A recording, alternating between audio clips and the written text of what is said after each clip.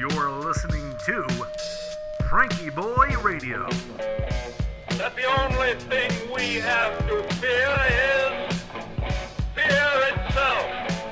Letting America take a deep breath. Good evening, ladies and gentlemen, and welcome to FrankieBoi Radio. This is episode 106, and I'm your host, Josh Urban. Hope you've been having a great Throwback Thursday over there, as we call it on Instagram.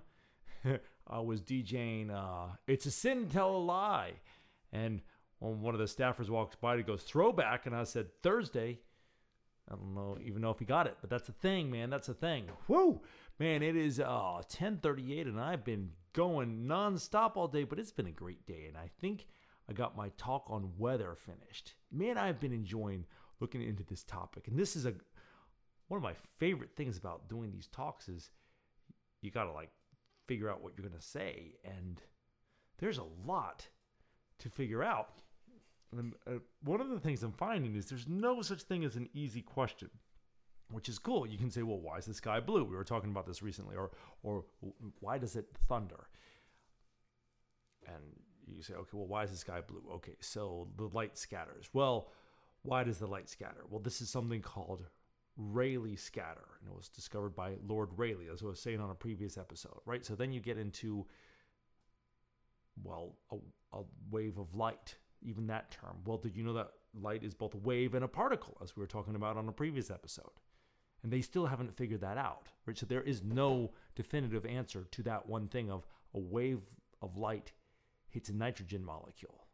Even the electrons in that nitrogen molecule, you can't know exactly their speed and position, or their velocity and their position with absolute certainty. That's called the Heisenberg uncertainty principle, right? So you have to take approximations. Now, an approximation is fine in that case because you don't need to know exactly where the electron is in the nitrogen molecules that the wave or particle of light hits. But what a cool thing, right? So I would just look out the window and you can see a lot out the window. That sunlight took upwards of 100,000 years to work its way out of the core of the sun where it was fused with nuclear fusion. And there it is, just playing on the light and playing on the leaves and turning the sky blue. Fascinating stuff. So this weather research has been great just to really realize how many unexplained, how many detailed, how many miraculous things, how many fascinating things are right in front of us. I was working on doing a PowerPoint for this. Now, I'm not going to use the PowerPoint too much because PowerPoint sucks the life out of anything it touches. But I like to just get my thoughts in order and have the occasional photo to throw up and say, hey, well, not throw up. Sometimes it might feel like that, but to display, I should say, when I heard the rumble of thunder outside.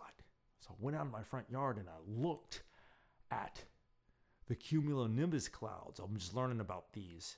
So that's the fluffy sheep clouds during the day, and then they get a lot of energy pumped into them, so the sun is heating the ground, and all that air is rising, and it's bringing all the humidity up into the sky, and they build at an incredible rate. You can think how long it takes to fill your car tire with air, and you watch all the massive amount of air and water vapor that's being pumped into these clouds. Just an unfathomable amount right over my yard, and I was watching that. I wouldn't have noticed until I started asking the questions of why is the sky blue and why does it thunder? Something about those simple questions.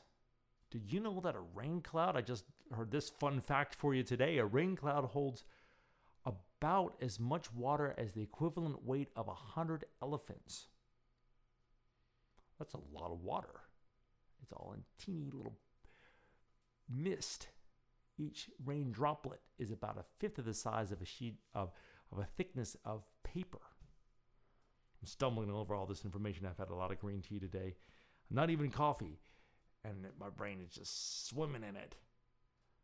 Really cool stuff. What a world we live in. After we do our deep breathing, I'm going to pop outside with a telescope. The cumulonimbus clouds have cleared, leaving a starry sky. So we're going to look at some ancient photons. What a universe. What a universe. And I thought of today about how lucky I am to get to operate in it. I have my lulls. You heard me yesterday, and I was driving this afternoon, and I was kind of sleepy, and I felt weary. And there's a lot to feel weary about. There really is. But man, there's a lot to be exhilarated about, too. What a universe that we get to operate in. I'm so thankful for that. So, won't you join me, America? Let's take some deep breaths together and breathe in these nitrogen molecules that turn the sky blue, or cause the sunlight to turn the sky blue.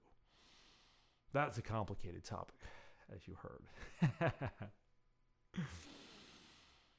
Okay, so we'll put all those facts and figures on the shelf. Those stars shine on regardless, and let your eyes drift gently closed as the moon sets gently in the west. And let us begin. Inhale, 1, 2, 3, 4. Pause, 1, 2. Exhale, 1, 2, 3, 4. Inhale, 1, 2, 3, 4. Pause, 1, 2. Exhale, 1, 2, 3, 4. Inhale, 1, 2, 3, 4.